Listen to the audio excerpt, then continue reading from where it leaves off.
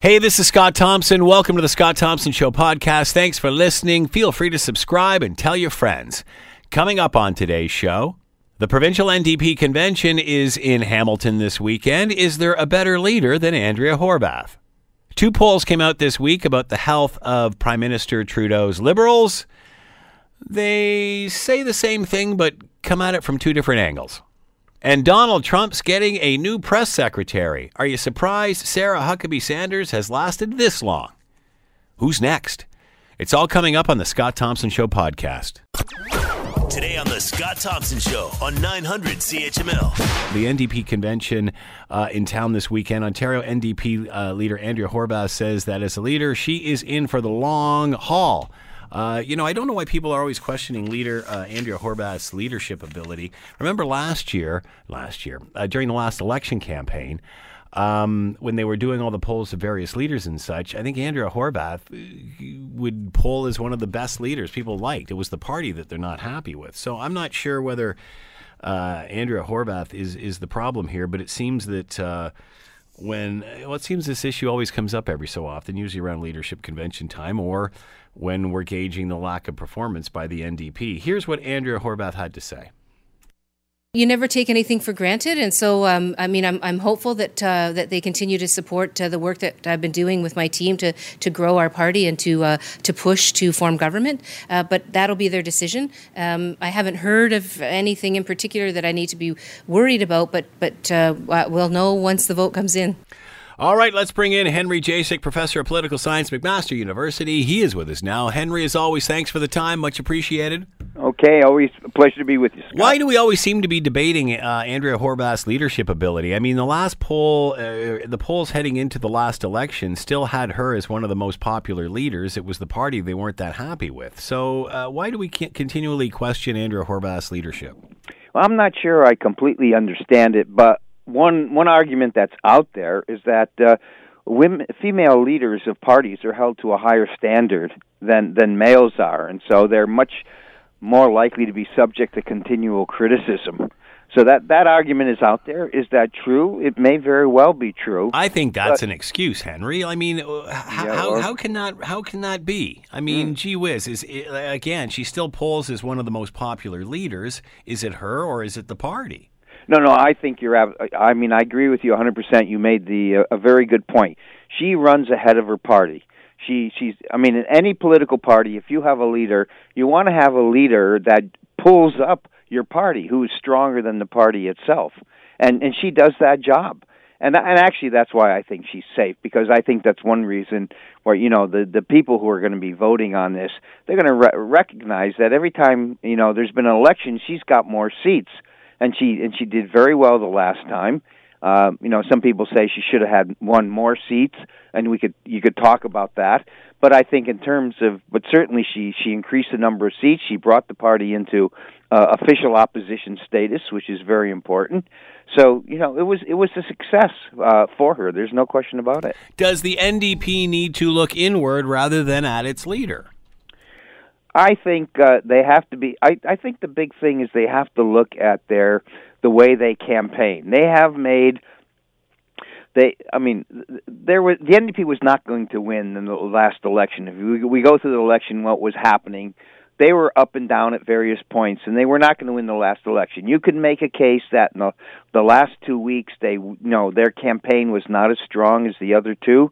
That they lost some seats they should have won. That you could even make the argument, instead of only winning 40, they could have won 50, but they still wouldn't have been the government. And what would happen, of course, in that last week of that campaign, which the NDP did not respond to, the Conservatives came out with a very strong attack on some of the weaker candidates that the NDP had, and the NDP did have some weaker candidates, and they took advantage and pointed out their flaws, and I think that helped the PCs. And the Liberals were helped when Kathleen Wynne said, well, I'm not going to be premier after this election, so you can feel free to vote for good Liberal candidates, but don't hold it against them that I'm the leader. I'm not going to be the leader the next time. And I think that meant in some places that the Liberal vote went up compared to what it might have been, and it might have gone to the NDP. But the NDP did not have a very good closing strategy. The previous election, they had a different type of problem. They ran a pretty good campaign across the province. Where they'd had a poor campaign was in the city of Toronto, and you could see it by the returns. She improved the situation for the entire province, but inside the city of Toronto there were losses that they shouldn't have had. So they've got to pay more attention to the organization and having a strategy, a good strategy right through the formal campaign. And I think that's been the weakness. That's not her weakness, although she is nominally in charge of who runs the campaigns. It seems that whenever the NDP gain ground, the Liberals just move farther to the left and edge her out. And I mean, we certainly saw that with Kathleen Wynne in the last election. She just kept going farther. It seems as soon as the NDP would announce something, Kathleen Wynne would go over and steal it out of the shopping basket, it appeared. So I remember saying this to Andrea Horwath, if people are upset with Kathleen Wynne that she's taking the country too far to the left, where's the appeal of the NDP? Where's the appeal of Kathleen or of Andrea Horwath? Well, I mean, the appeal to of the voters that are loyal to the NDP is they believe that the principles that maybe sometimes look like they're liberal principles as well, but they know the NDP really believes in those principles. They view the Liberals as opportunists. That if the Liberals could win votes by going to the right, they would go that. And there are some voices right now that are saying the new Liberal leader should be right in the center, maybe even slightly a right of center. And there's people making the case. You can read those op-ed pieces in the newspapers by important people inside the Liberal Party making that argument. But the people who believe in the NDP believe the NDP is a party of principle, so that when they are in favor of something, they're doing it because it comes from the basic philosophy of the party. We can also see at the federal level, on the pharmacare issue, the NDP has always been pushing pharmacare. Now who's getting all the attention is the Liberals. The Liberals have stolen it. Exactly. And I mean, the Liberals traditionally have been, well, it's not against the law, but they traditionally have been very good thieves. That is, they've stolen a lot of NDP ideas when they get into a pinch, because they know they look at which NDP ideas are popular, and they just take them as their own. So how is the NDP to ever gain ground, Henry? Because that's what seems to be happening time and time and time again, and the NDP just comes up short all the time. What it has to do, and if you look at the provinces where it has won, and even the time when they did win the one time under Bob Rae, they really need both the other two parties to make mistakes or to be in a weak position. Yeah. So, for example, the NDP, when it did come to power, for example, the Conservative Party had just changed leaders into Mike Harris, and this was before he became important and premier, and the PCs were very weak, so they couldn't challenge the NDP. And Bob Rae had been there, around in that party run the previous two campaigns, so he had some experience and exposure. That was pretty good. And then the Liberals, I think, going into that campaign were pretty arrogant. They called an early election. The Premier Peterson called an early election. I remember that. 3 years. People, he was acting as if he was entitled to be reelected. I remember that very vividly as a young man, yeah. Yeah, that's right. So you need the NDP's, when you're a third-place party, if you're going to jump up, you really need both of the two parties to make a mistake at the same time. And so sometimes just having one of those parties make a mistake, like the Liberals did this last time, they should have had a different leader. I think that's pretty clear. But the Conservatives, had sort of an interesting guy coming up, who came in at the last minute, and he appealed to sort of the rank, and not only the rank and file Conservatives, but he also, appealed to many people, including, some past New Democrats, and and he did very well. He used slogans and statements that appealed to people, and he just sort of lucked out there. I mean, he's not very popular right now. There's a lot of people who have buyer's regret on him, but he came up at the right time. So he was not a weak campaigner. He in fact was a strong campaigner, and so the NDP needed both parties to be weak in order to really come through. And so it's really out of their hands. They can run a very strong campaign, but they can't. They have to depend on both other parties making. And mistakes. that was Bob Ray's success. Was the other parties were light at the time. That's right. They both made mistakes. They had a weak first-time leader for the Conservatives. They had an arrogant, entitled leader, for the Liberals, and boom, there's where you are. You look in federally 2011 when Jack Layton became the official opposition. You say, well, why didn't he become the Prime Minister of Canada? Is that certainly the Liberals had a terrible leader at that point, and that's how he jumped over them. But Stephen Harper had run a few elections, and he ran a solid election, and so was able to get to stay in first place. To skip around here a little bit, Henry? What was Bob Ray and the NDP's involvement in the whole Stelco pension deal? What happened there? What backfired? Well, here's was the mistake. I think is the NDP kept putting off, allowing Stelco not to have enough money in their reserves, right. Because they threatened they were going to go out of business, and then all these steel workers are going to lose the job. And of course, the NDP, who had strong labor support here in Hamilton from the union and the members of the union, did not want that to happen. So I think they allowed Stelco to have too long a leash. I don't disagree with him of trying to make it easier for Stelco to deal with their deficit situation, but I just think he gave them too much of a leash, and he let it, and so Stelco. I'm sure what I think happened. The executives of Stelco said, "This is wonderful. We're getting this really almost carte blanche not to obey the law about funding our pension plan," and so I would fault him for being just too lax there. So how do you explain still the strength for the NDP in this city? Well, because wouldn't that have been a major? We're still talking about the Stelco pensions today. So that's right. How is this not resonating? Well, I mean, we have a very long tradition. I mean, the very first labor person was elected in Hamilton East in 1917. So we have an over 100. Hamilton always was, from the very beginning, a very strong labor, social democratic town. As soon as that party started to develop, it developed first of all in Hamilton. And what happened? We had at that time, right after that time, for a long time, a lot of immigration of British working class people who came, men who came over to work in the steel industries. So you had constantly, I'd run into these people, they were coming over, I remember years ago, they would become the millwrights, the machinists, the tool and die makers. They were coming from Northern England, or they were coming from Scotland, and they were strong union men, and they believed in the Labour Party.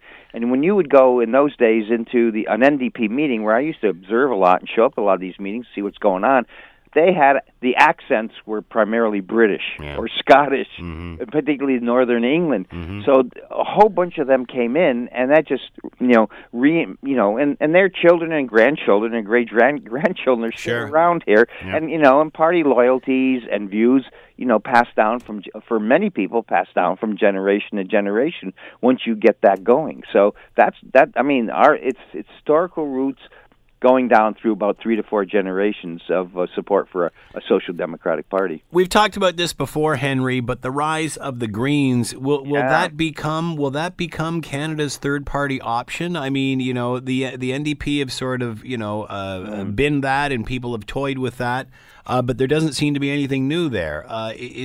How concerned are the NDP, both federally and provincially, that the Green Party could be the third option?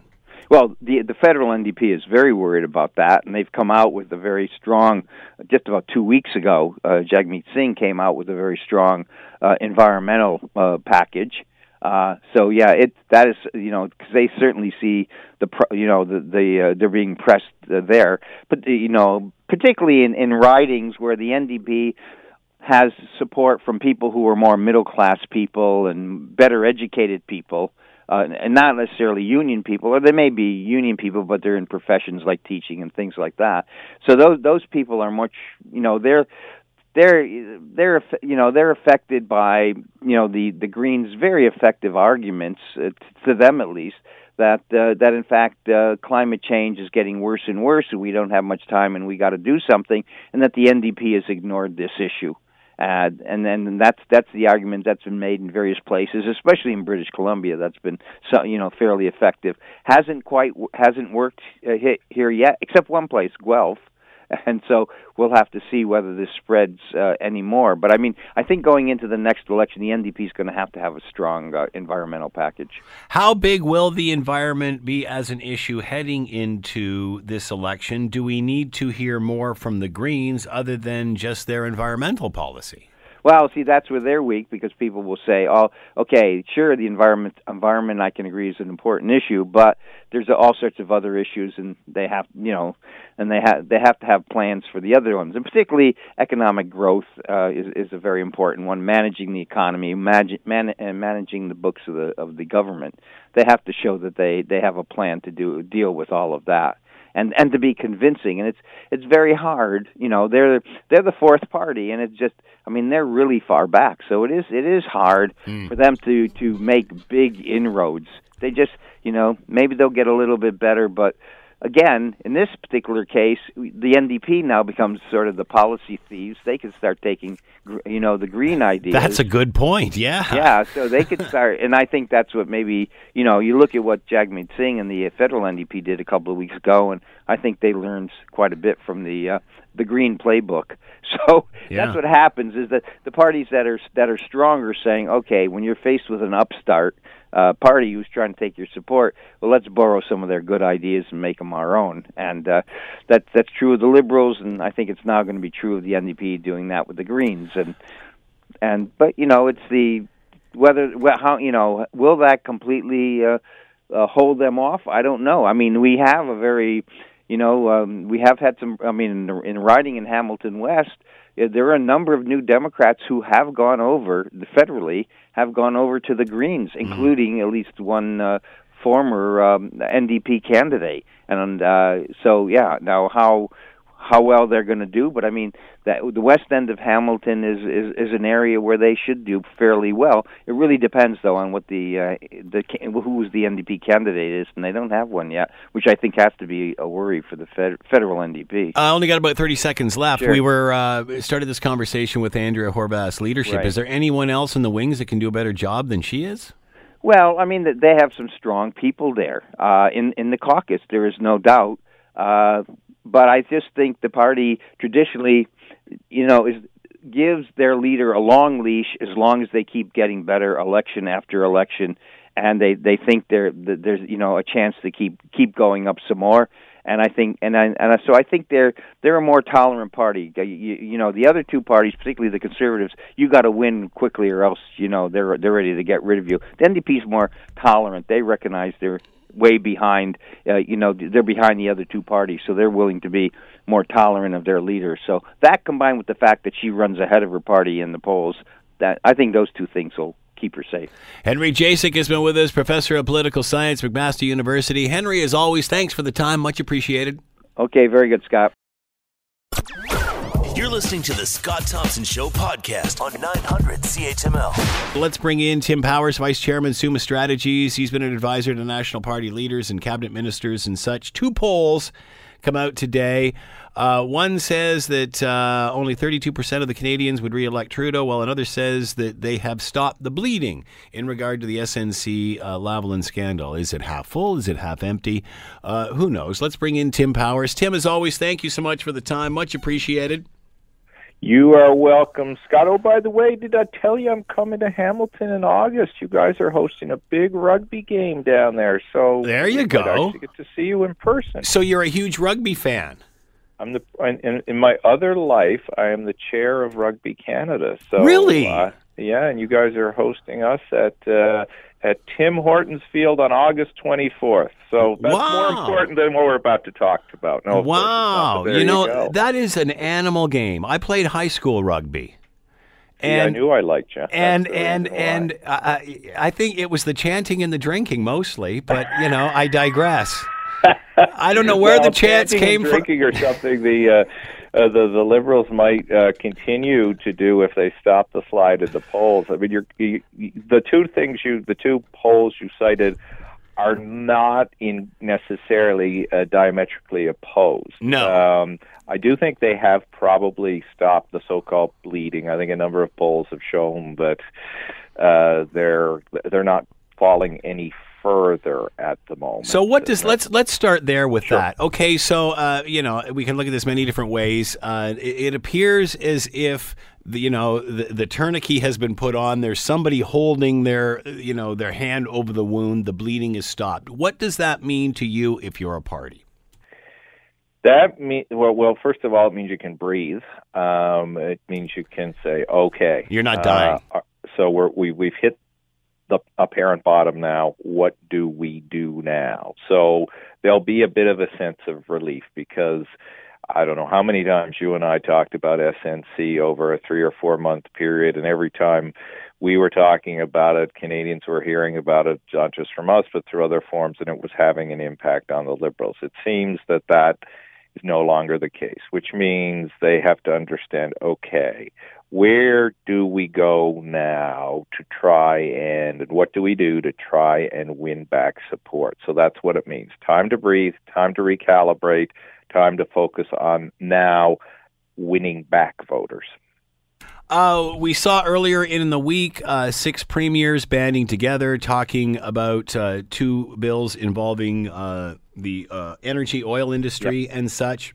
Obviously, a different election for the Prime Minister this time than last. Does he try to have a kumbaya moment with these premiers? Does he try to find the common ground, or does he go into the next election battling them? I think he'll probably end up going into the next election battling them, but I think there's something that needs to be taken from all of that by the Prime Minister. Yes, the 6 premiers who were party to this letter are all progressive, conservative, or conservative premiers, I believe. So some in his team might want to just dismiss it as one partisan act. And yeah, of course, there's partisanship to it all.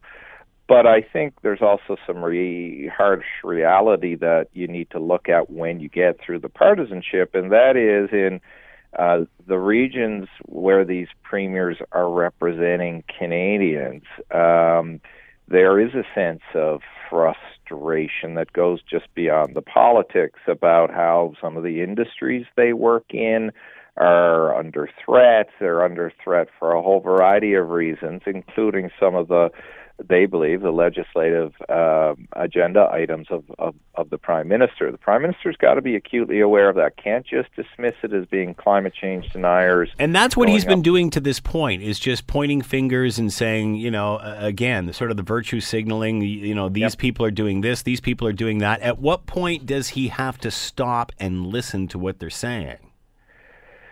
Well, if he doesn't, I think he's going to have real problems in some of those places. Look, in Alberta, from an actual political map perspective, they're going to want to try and hold some seats, but whether that's possible or not. In Ontario, maybe he doesn't necessarily have to pay as much attention at the moment, given the current state of public opinion on the Premier and Premier Ford and how he's not held in the greatest of esteem at the moment, but that can all change, as we know. I think, though, he needs to look at places where he does have support who weren't signatories to that letter. So my home province, Newfoundland and Labrador, they're not very happy with the Prime Minister over Bill C-69 because of the extra regulatory burden that puts on them as it relates to offshore resources. So if some of these provinces where the Prime Minister is popular start to wane, and in areas like Manitoba where he has seats, in areas like New Brunswick where he has all sorts of Liberal seats, if he just dismisses these people and the claims from their premiers outright, he is going to lose seats. So he's got to find a way, and it's more than just buying the Trans Mountain Pipeline. to bring some comfort to Canadians from one coast to the other, regardless of who represents them, who are in resource industries, who are worried whether or not their futures are on the line or not.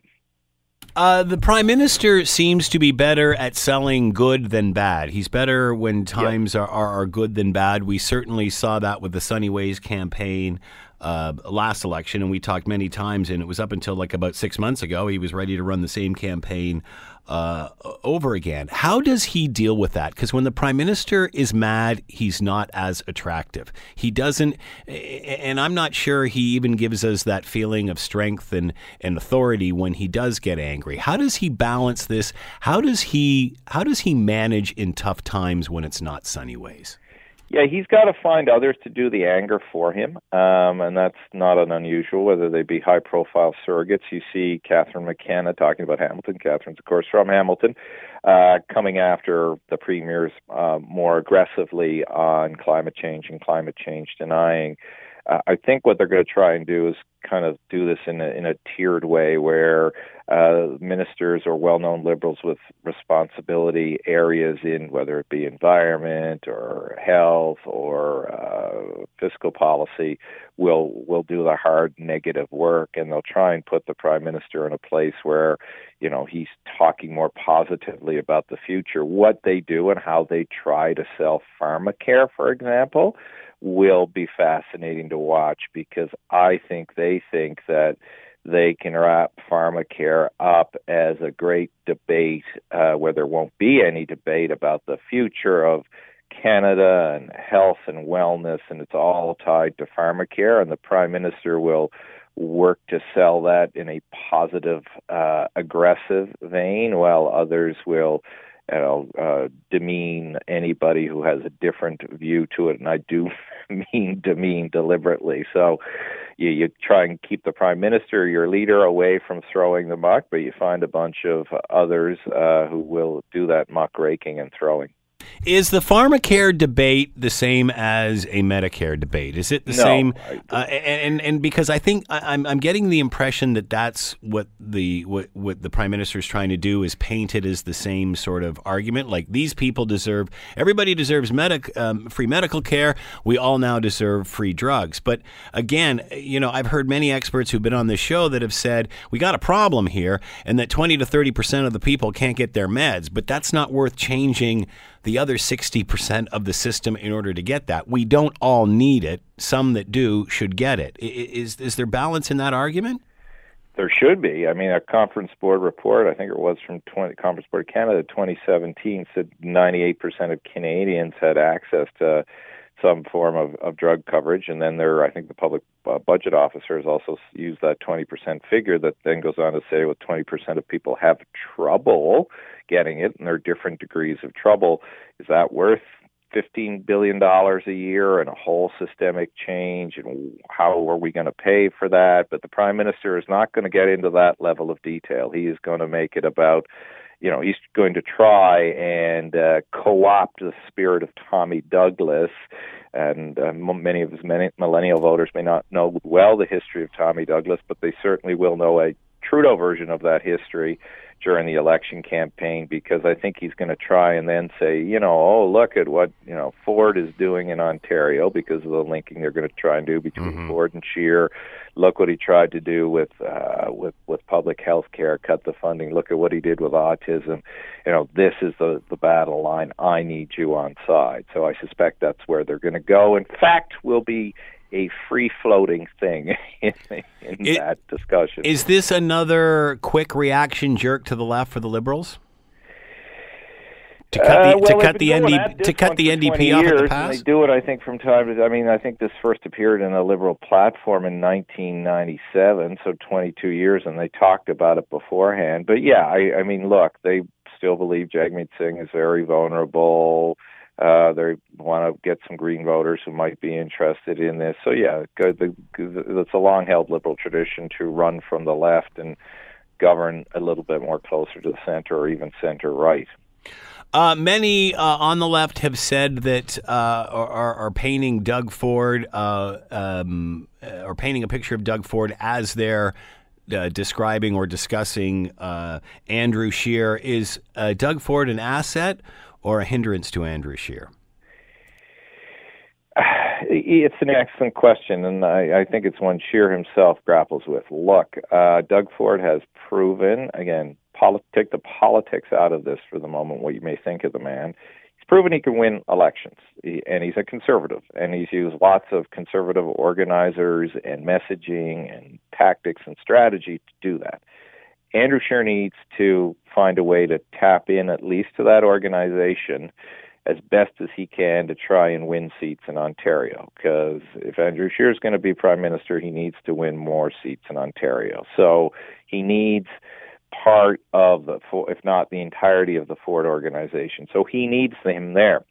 From a public perception perspective, you talked about polls. I mentioned them a few moments ago. Ford is terribly unpopular at the moment, has fallen from grace faster perhaps than anyone would have imagined. He's lower now in some polls in terms of personal popularity than Kathleen Wynne was. That is real in as much as you hear lots of reports of people, certain parts of Ontario are telling candidates from all parties that when they go to the doors. The other thing, so Scheer needs to be conscious of that. He can't just run from him because he's unpopular, but it's also about Scheer has to have his own identity. He can't be seen as the kid brother to Doug Ford or Jason Kenney or, Brian Palliser in Manitoba. He's got to be himself. So it's a bigger issue about Scheer asserting his identity, and he's got to manage all of those other challenges and opportunities before him. Safe to say it's not fashionable to support Doug Ford right now. Does that mean he doesn't have the support? It's funny, right? It was just 14 months ago that Doug Ford was the hot, sought-after speaker in conservative circles. He was in the Conservative Federal Convention in Halifax. He was the big hit. I think the Fords look at loyalty too. So Scheer's got to play this the right way. That said, if I were Andrew Scheer, would I be barnstorming all of Ontario with Doug Ford? No. And I think Doug Ford is wise enough to know that. Would I be running around Etobicoke with Doug Ford? Maybe that's less of a challenging thing. And all these politicians keep score, right? So Scheer, again, has to be cognizant of that because Doug Ford, for good or for bad, is still going to be Premier of Ontario for the next 3 years. If Andrew Scheer wins, he has to work with the provinces, so he has to think about that as he computes his strategic alliances. We all saw the ads on during the basketball game. Although I was just asking our producer if there was as many ads on last night's game as there was the one before. I don't know if I saw as many. Think so. I don't think there were, and I wonder if that's a reaction, Tim. I wonder if that's a reaction, Tim, to everybody complaining about so many ads on the game before. You work in broadcasting. You know what happens. Broadcasters, particularly in this age, tend not to be as worried about the complaints as they are about having ads to run. Yes. So I don't know. Maybe that's not what I heard. Certainly the lead up into the game was there were going to be more of these ads. Honestly, I can't remember too many of them from last night. No, I don't either. We may all have been caught up in the euphoria of the game. In those ads, they paint the Liberals paint Andrew Scheer as weak, the bobblehead doll, and a yes man to Doug Ford. What are your thoughts on that strategy? I think it's been pretty obvious that they're trying to tie Scheer to the most unpopular conservative they can find. They've tried to tie him to Trump, as you know, before in the past. They've tried Stephen Harper. And again, it's about Scheer not having his own identity. So there's clearly some research that shows that, and I've seen some this week, I think the Star had it, that showed there is an association being made in certain parts of Ontario between Ford and Scheer. We know from recent elections out east that the association between Trudeau and whoever the Liberal incumbent was being made with people, the ones that happened during the SNC-Lavalin. That was pretty clear. So that does happen to all leaders, not just Andrew Scheer. So I think it's a predictable tactic. Scheer's challenge and opportunity is to change the frame, right? So the benefit of not being super well known is you can also lead the definition of who you are.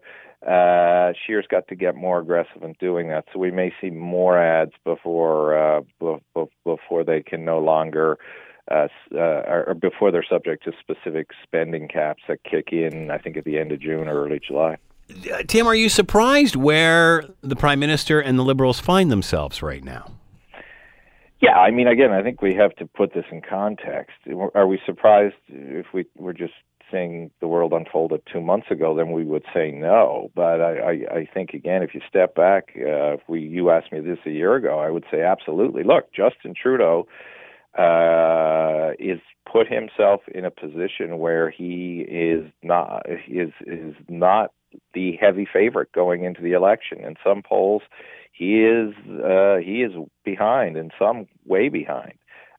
He has created circumstances where somebody else can win this election. You wouldn't have thought that would have been the case a year ago, and Andrew Scheer finds himself in those circumstances, as does Jagmeet Singh, as does Elizabeth May, trying to take advantage of them.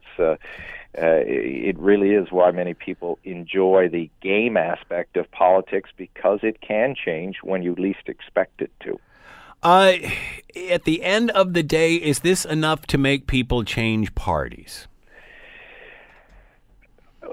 Which the mood around Trudeau? Yeah, I mean, what's happened? Is this enough? At the end of the day, people say they don't like change, yet at the end of the day, they always say they vote for change. Is this enough to change people's? Not in and of itself, I don't think. Yeah. I think the camp. I hate always saying this, but this campaign, I think, will matter. Trudeau's got to work to win people back. Scheer's got to work to show that he's ready to be Prime Minister.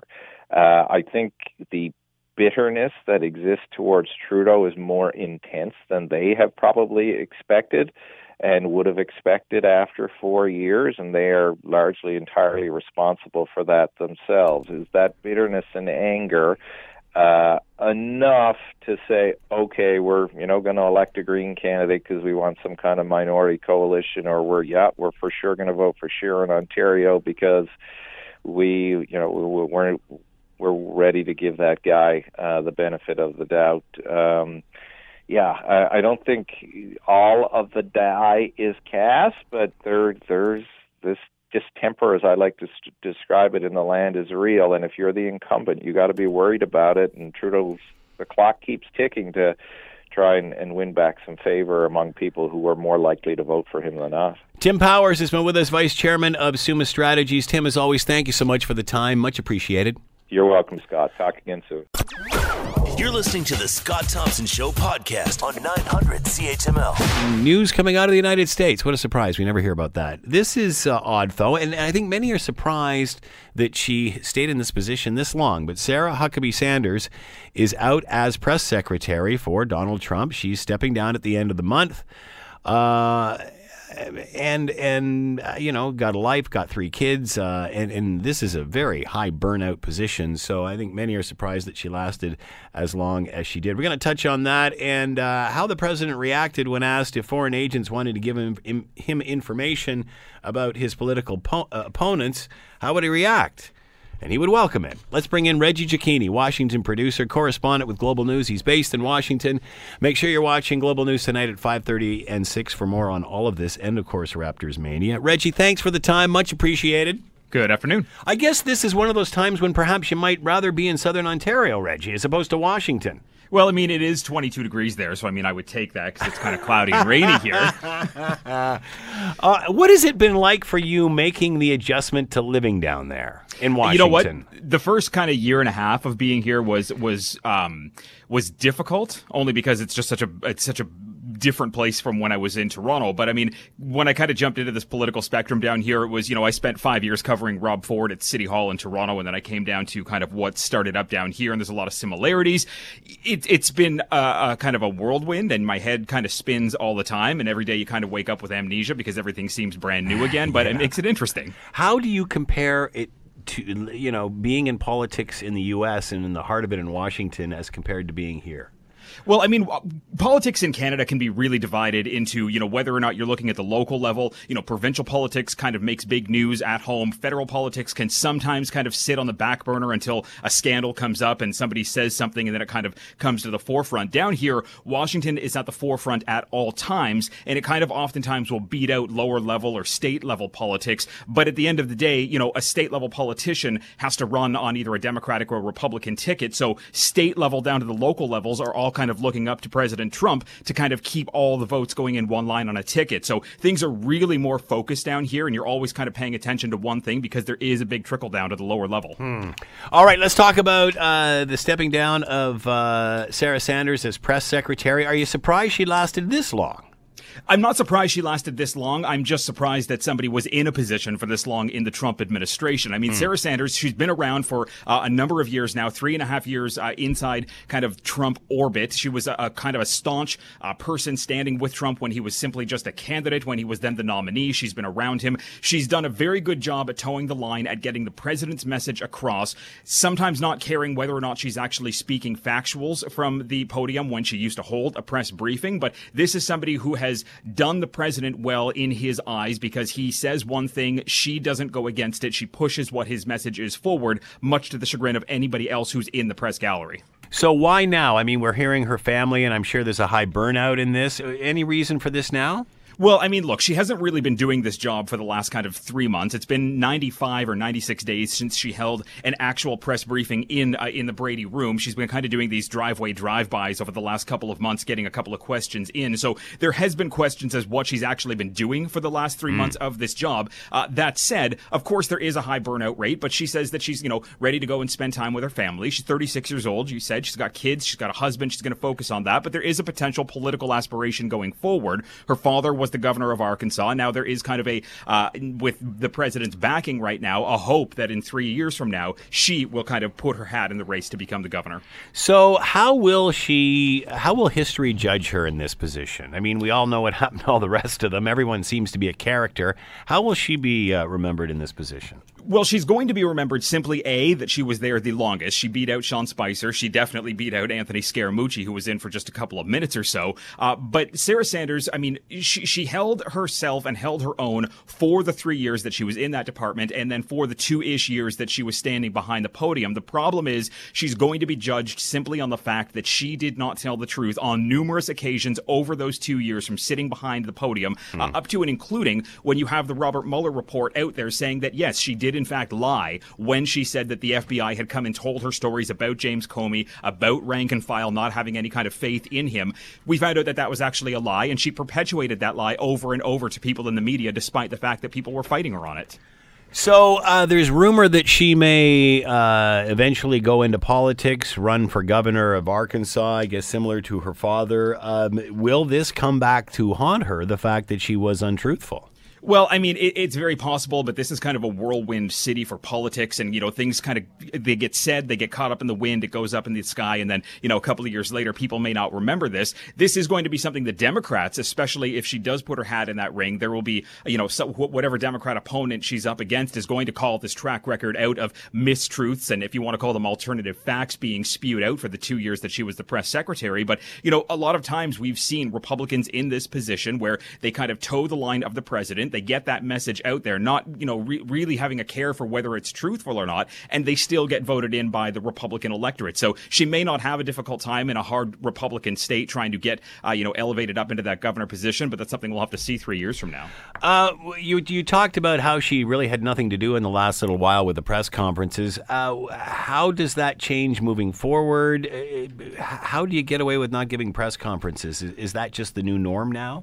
Well, we've always known that the president wants to be his own communications chief. He says what he wants to say. We know that, in his words and in the words of the people in the communications department, that his tweets speak for himself, despite the fact that he'll often contradict what his tweet says, or he'll have to make the press secretary contradict what he just said in a tweet. So it's been a difficult position since Sean Spicer got up there and said that it was the biggest inauguration in the history of the world. That said, it's a difficult thing for the president to have now going forward, because if somebody does step into Sarah Sanders' Sanders' role, there is now kind of a precedent to not hold these daily press conferences, to let the president just kind of try to yell over the blades of Marine One when he's standing on the lawn at the White House. So whether or not we see these things back in place going forward is anyone's guess. This position has really attracted the attention of a lot of people over this presidency for obvious reasons.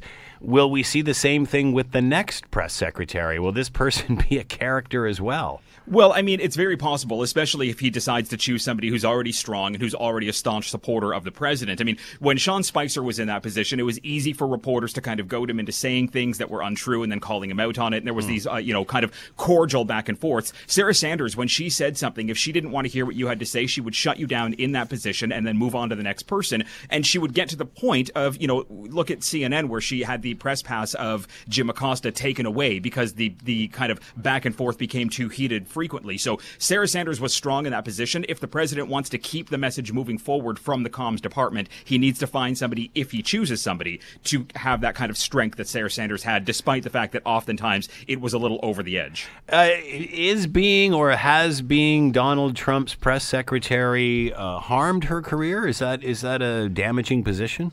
Well, there have been kind of comments out there for the last 24 hours basically saying that this could be difficult for Sarah Sanders to walk into a private corporation to pick up, say, any kind of communications job, because she has been called out for so long now for simply lying based on what the president is saying and pushing that out as what she's trying to tell the media. So it would be hard for a private company to look at that track record and say, well, can I actually trust you to put, the best interests of this company forward when we know what you've said in the past? That said, there are a number of kind of right-wing publications. There's a lot of Republican lobbying groups. There's a lot of people who still believe in what the president has to say and still believe that she did the best job that she could with the president behind her, and put her into a position. So whether or not she moves into the private sector or lays low for a few years and then moves into kind of a political ring, she does have a bit of a tail that's going to follow behind her, and whether or not it catches up to her and potentially bites her is going to be anyone's guess. On the other hand, Reggie, do people cut these people some slack, whether it's this one or any of those in the past, thinking, well, gee, look what the job is and look what you have to do. How do you do that and stay sane? Well, I mean, anybody can do that job and can do it to their ability. The problem is that we have on record inside that Mueller report of Sarah Sanders admitting, yeah, I was standing up there and I was lying, despite the fact that everybody was calling me out for lying and I was lying that I was lying.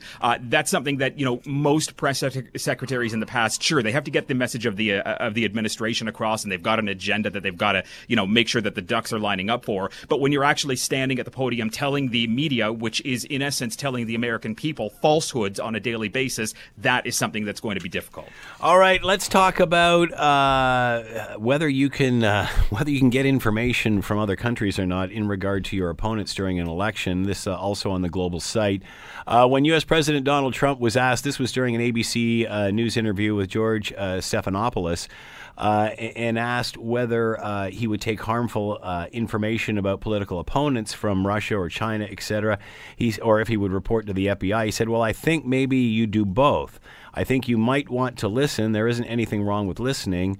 That being said, the chair of the U.S. Federal Election Commission said, quote, let me make something 100% clear to the American public and anyone running for public office. It is illegal for any person to solicit, accept, receive anything of value from a foreign national in connection with the U.S. election. How is this playing out there? Well, I mean, look, it's in essence hogwash what the president said to George Stephanopoulos, and anybody who has, any kind of basic reading comprehension can see the very beginning of the Mueller report that says this is not allowed. You cannot accept help from a foreign adversary when it comes to an election. It undermines the democratic process of how this election is carried out.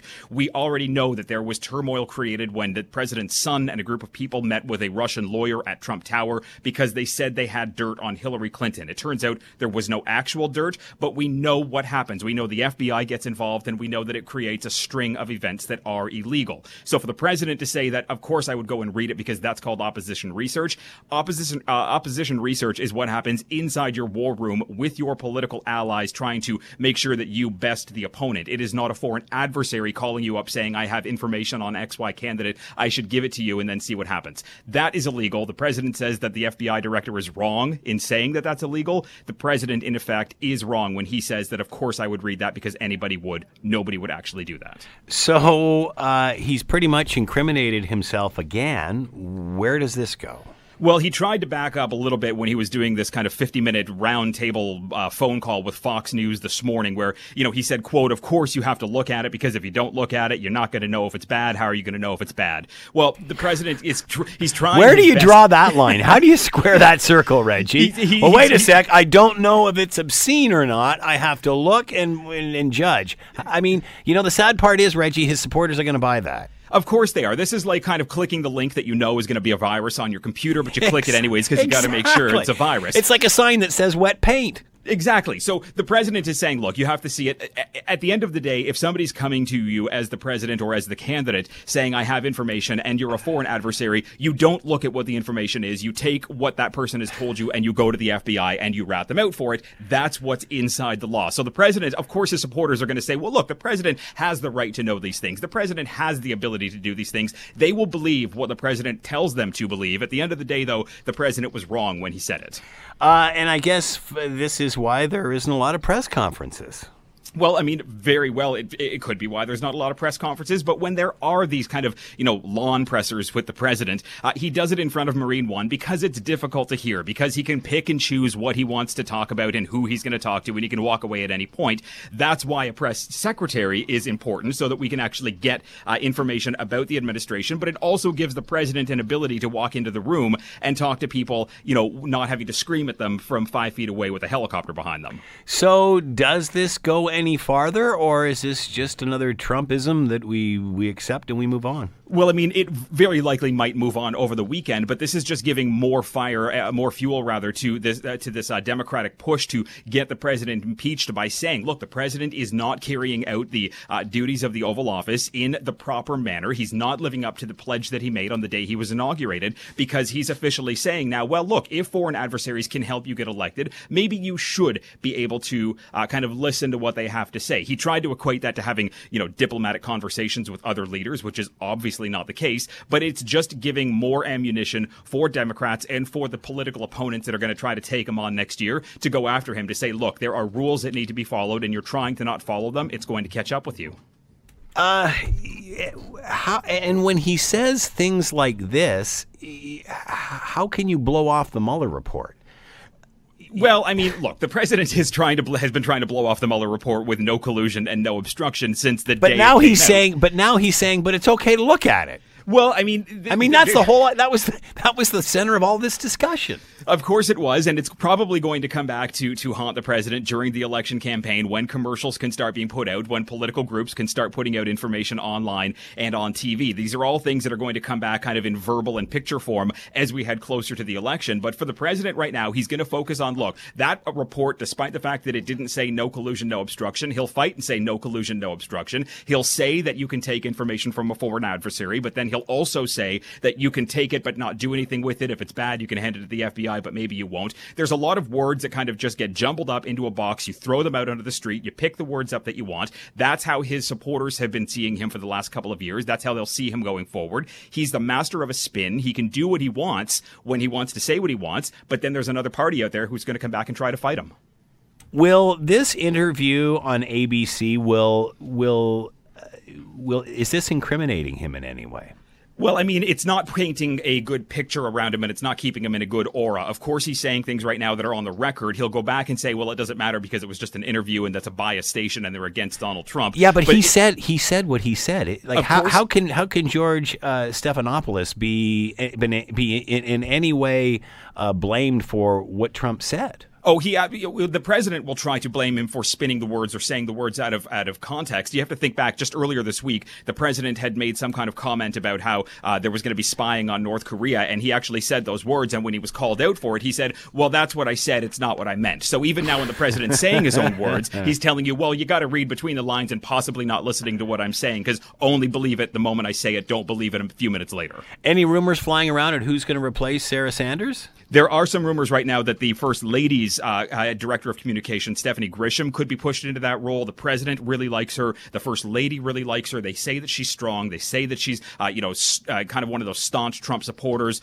in that realm of Sarah Sanders. So Stephanie Grisham is a name that we could see going forward. We could also simply see the president become his own communications director and kind of, take control of what the message is at all points during the day, like he already does. Could it be the position won't be filled?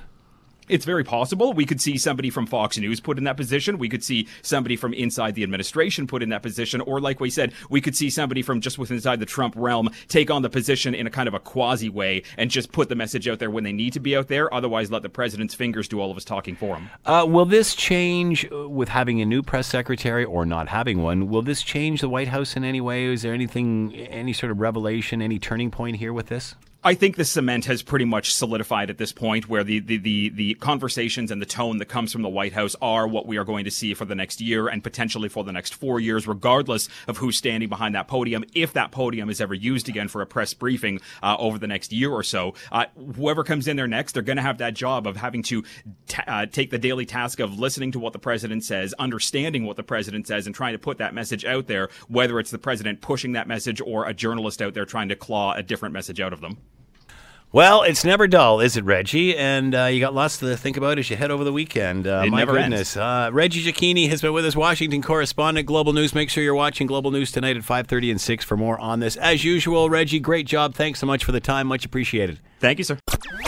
The Scott Thompson Show, weekdays from noon to 3 on 900 CHML. This is the Scott Thompson Podcast, available on Apple Podcast and Google Podcast or wherever you get yours. And don't forget to subscribe, rate, and review so you don't miss a thing. I'm Scott Thompson, and thanks for listening.